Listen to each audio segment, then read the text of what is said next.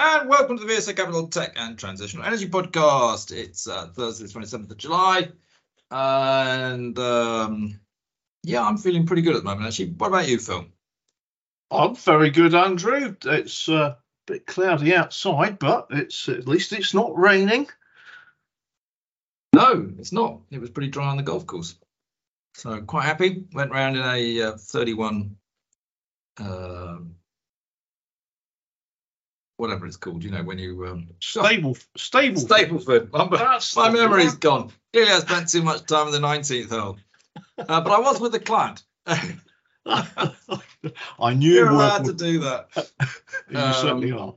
So just for clarity's sake, I am not doing this podcast drunk, but I have had maybe a couple of whatever's in the 19th hole. Anyway, have we got any general overview of the market? It's tricky, isn't it? Everybody's on holiday at the moment. Liquidity is still down to zero. I have spoken to a few PE players down here, actually, and PE is clearly becoming increasingly hard. One, because they've got nowhere to sell their businesses to, because the equity market's shut. Two, they can't use leverage anymore because interest rates are much higher. And thirdly, I think the government is going to start clamping down on all these tricks of offsetting interest against profits. And I did notice the other day, Heathrow, which has got nothing to do with this podcast particularly, but they were moaning that they'd lost money and that surely, therefore, the caps on the landing charges they have should be removed. And I did notice quite accurately in a newspaper report, they did point out that the reason they're losing money is simply they've got so much debt, and the debt is costing them a fortune. And if they didn't have all that debt, they'd actually be making a bloody fortune themselves. And therefore, it's the chickens coming home to roost, as they say. All these highly leveraged private equity games that used to make money because interest rates were so low are going to move into loss makers. And I do see, I mean, personally, I would not be putting any money into private equity whatsoever. I think it's an absolute loser's game at the moment. And actually, UK equities are probably about the cheapest asset class on the planet at the moment. It's just they have no liquidity. So if you've got cash, UK equities look fantastic. Anyway, on that note, Phil, I'm sure you obviously agree with everything I say because you don't have any choice. No, that's not true. You can disagree if you want. Do you agree or disagree? Well, I agree with you. And the other body that's in trouble with its debt, of course, is the government. And there's been plenty of news out on that. What's the interest payment now? Double the defence budget. Well, it's ludicrous. But of course, the problem is the government wants pension funds to keep buying bonds because they keep selling them to increase the debt. That's why they've never really said, let's get them into equities, because then who the hell's going to buy their bonds? But actually, the government should stop issuing bonds. It's just got to learn to live within its means. That's what we do as private individuals. Unfortunately, we're more intelligent than most government ministers who are as thick as two short planks. Right then. And actually, they're pretty short. They are very hardwood. They don't know anything. It's embarrassing. Now, anyway. Moving on swiftly before you get your bank account closed, Andrew. Oh, poor Alison Rose. I mean, you know, she's going to be paid off millions for saying naughty porky pies about Nigel Farage. Do not take on Nigel Farage. Whatever you think of him, he's a very intelligent man. There we go. Well, listen. I would actually say the same about me. Anybody listening to this, or any, blogger or whatever who tries to take me on, don't take me on. I'm quite smart on the quiet. And also get your facts right if you do try and take me on, because most of them get them wrong and actually then look really, really stupid. Anyway, move on to tech and trans, Phil. Take me off this chatter and start talking about companies. I shall indeed. So let's get on to some good news, because we need some. And firstly, I guess the US economy. News on GDP, that in the GDP increased in the US by 2.4% in the April to June period, which was better than 2% that was expected by Dow Jones. So that is good, positive news. Yeah, but on that point, the point is, though, it's all priced in, all right. Personally, I would be a seller, actually, at the moment of US stocks because they are so highly rated. I would sell global stocks and move into UK small and mid cap, which are so cheap. Most asset allocators, by the way, are doing the exact opposite, but they are buying the top of the market. So many people fall into that trap. No, out of US, out of global, into UK small and mid cap. You need balls to do it, but I'll tell you what, that's the move.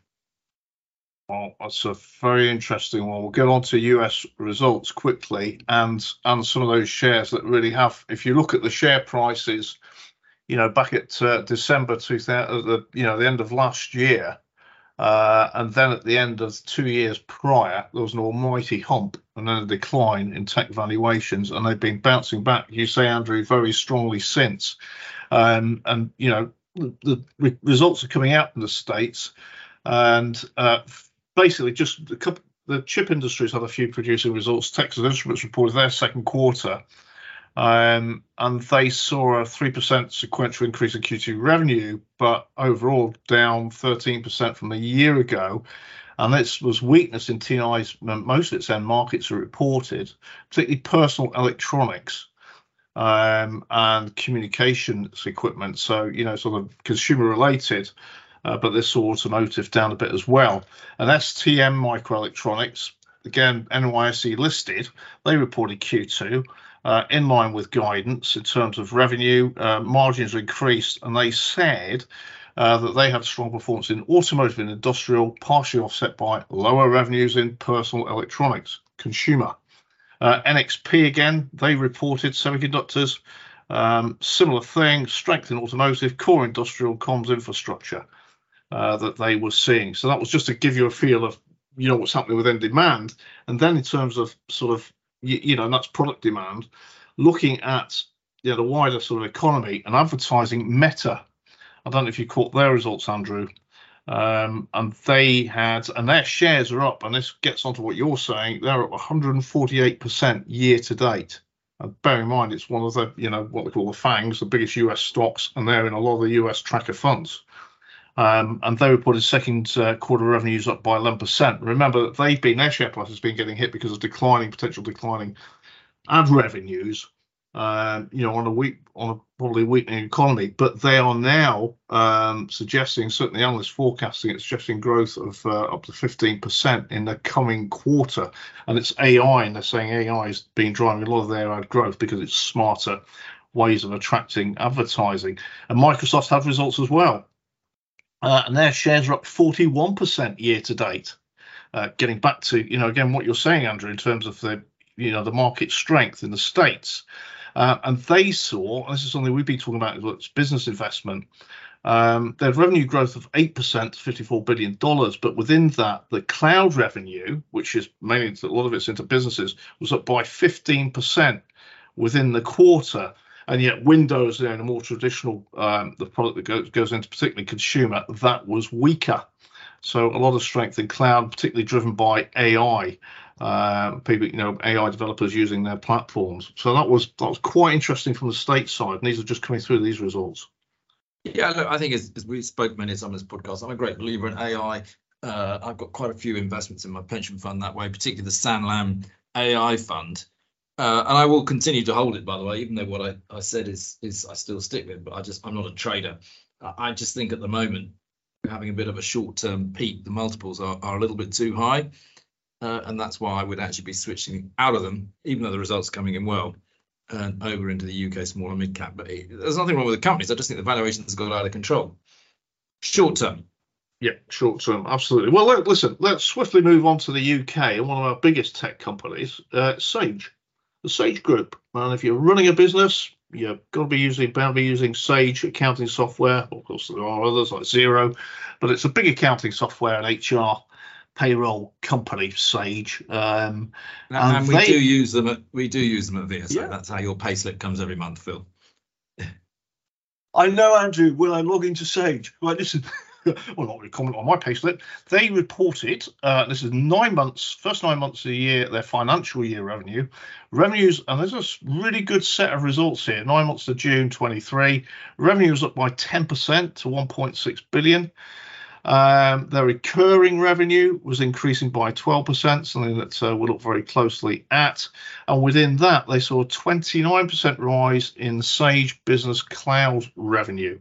So 1.2 billion. And this was a trading update. And just looking regionally at what's happening to them, recurring revenue in North America was up by 16% to 702 million. That's out of that 1.6 billion. And in the UK, IA region, which they quote. I'm not sure what the IA stands for, but anyway, that was up by 11% to 456 million. And strength in cloud for small businesses. Yeah, amazing. Good, strong set of results there. I mean, Sage is a quality company, actually. It's no question about that, I don't think. It's had, again, pretty good run. Well, it's obviously had a phenomenal run from about 2000 onwards, actually. In the short term, it's had a really, really good run. It's just one of those great companies, and it's British, which is fantastic. Yeah, absolutely. Now, one that's not been having such a good run, but I think it will do for the rest of the year. It was my pick for the year was Centralnic, which is CNIC, is the CNIC is the ticker, 351 million market cap. Then a trading update to the end of June, and Centralnic software is used to distribute domain names. So, of course, if anyone with a website needs a domain name and they maintain those domain names, distribute them to companies that require them. They also have online marketing software. And monitoring software, monitoring software to protect brands online, and consultancy services around that. So domain names are IP, and this is all about managing IP online. They had reported revenue 6 months ending June of they reckon the trading update, remember, it's $396 million. Adjusted EBITDA, net revenue gross profit, because of wholesale sales in here. So the net revenue of $91 million and EBITDA of $44 million. And these are increases of 18%, 11%, 15%, but basically good, strong organic growth from the business.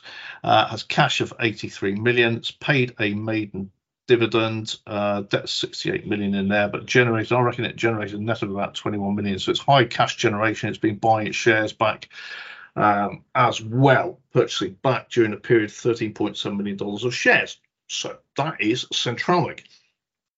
Yeah, very good. You've talked about that quite a lot, so yeah, I do like it. Yeah. So all right, keep going. Right, okay. So we're talking about software a lot. Let's move on to kind of hardware and engineering. The engineering side of tech. Rolls-Royce had a trading update, but just to point out this, obviously a new CEO is in place, setting new expectations, and analysts setting their forecasts. So they had a trading update against those.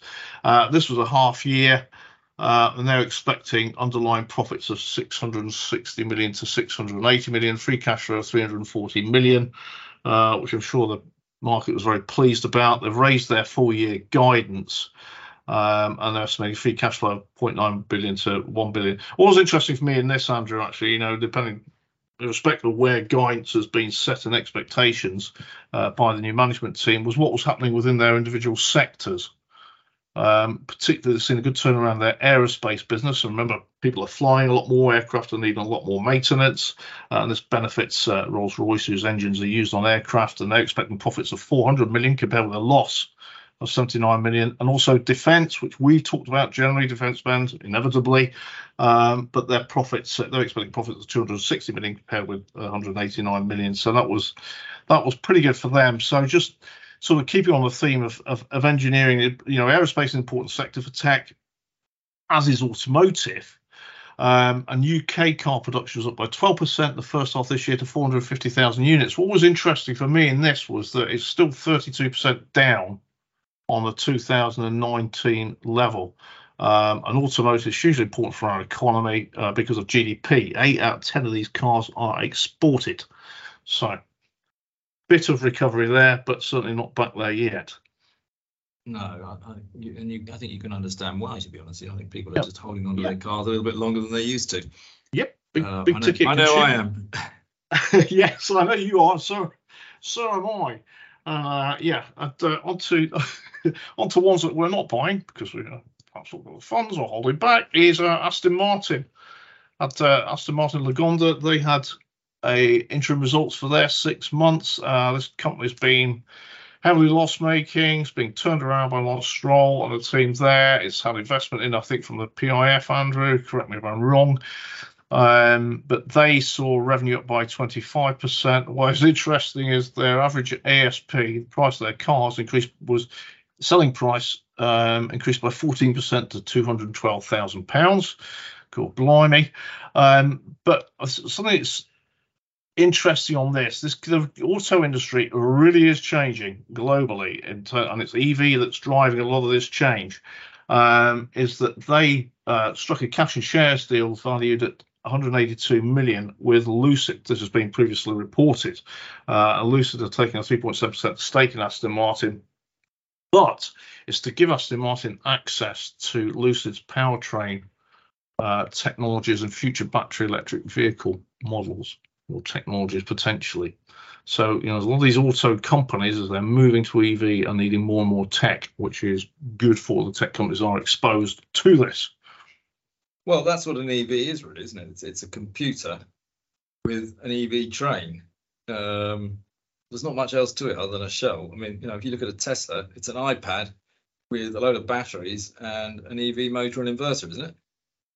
Yep. Battery management system and software controls. So yes. They are completely tech. That is the future. They are totally techie. Right, Volex, VLX, 515 million market cap. They had a trade. So this is electronics components. They had a 3 months trading update to the end of June, and they Volex is a provider of specialist power cords and connectors.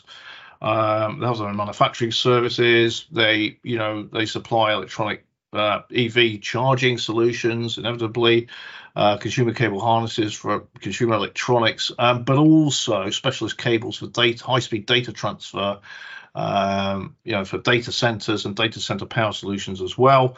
In terms of trading, performing in line with management expectations, and expecting year-on-year organic growth of 6.5%.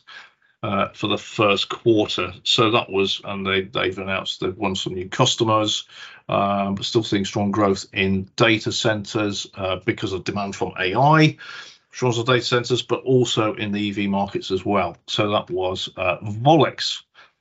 And staying with electronics components, Discover IE, which ticker is DSCV, 788 million market cap. They had a trading update as well. For the 3 months ending March. This is electronics components, and they have 4 key markets, 77% revenues. That's renewable energy, transport electrification, again, automotive, charging infrastructure, and medical, industrial, and connectivity sort of together.